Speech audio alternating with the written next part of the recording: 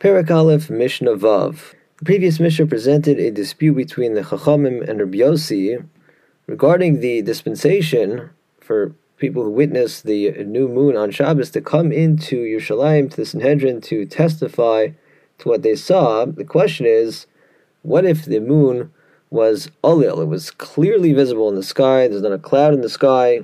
Should they be Mechal Shabbos to testify even in such a case? The Chacham said yes, even though in all probability their specific testimony isn't going to be needed, because presumably everybody in Yerushalayim itself, the Sanhedrin there, saw the new moon.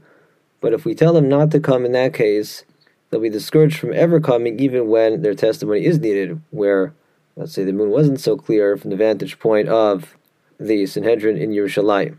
Whereas Rabbi Yossi said that, no, if the moon is clearly visible in the sky, you'd assume that Sanhedrin itself in Yerushalayim saw it too, and therefore there's no justification for witnesses to be Mechal Shabbos to give testimony about the new moon in that case, for the overwhelming likelihood is that that testimony won't be needed. Our Mishnah reports an actual case involving great Tanaim in which this issue arose, the positions that these Tanaim took. The Mishnah relates, Ma'isa she'avru yoser me'arbaim zog. It once occurred that the amulet appeared on Shabbos, and it was clear in the sky, clearly visible.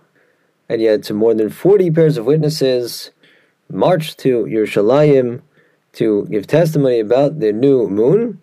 V'ikvan Rabbi Akiva b'Lod. When they got to the city of Lod, Rabbi Akiva stopped them.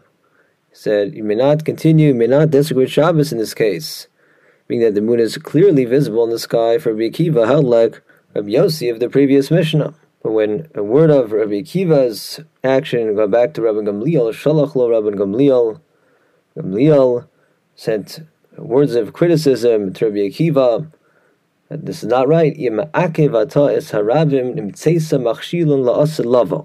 you stop the public from coming to testify about the new moon, in this instance, where it's true, in all likelihood the testimony won't be needed right now, you'll cause them to stumble in the future, you'll discourage them from ever coming. They may decide not to come when their testimony is needed. So this is not right. Shouldn't stop them. Should be allowed to continue on to testify about what they saw, even though it's Shabbos. So clearly Rabbi Gamliel held like the Chacham in the previous Mishnah, and this is the halachically accepted position.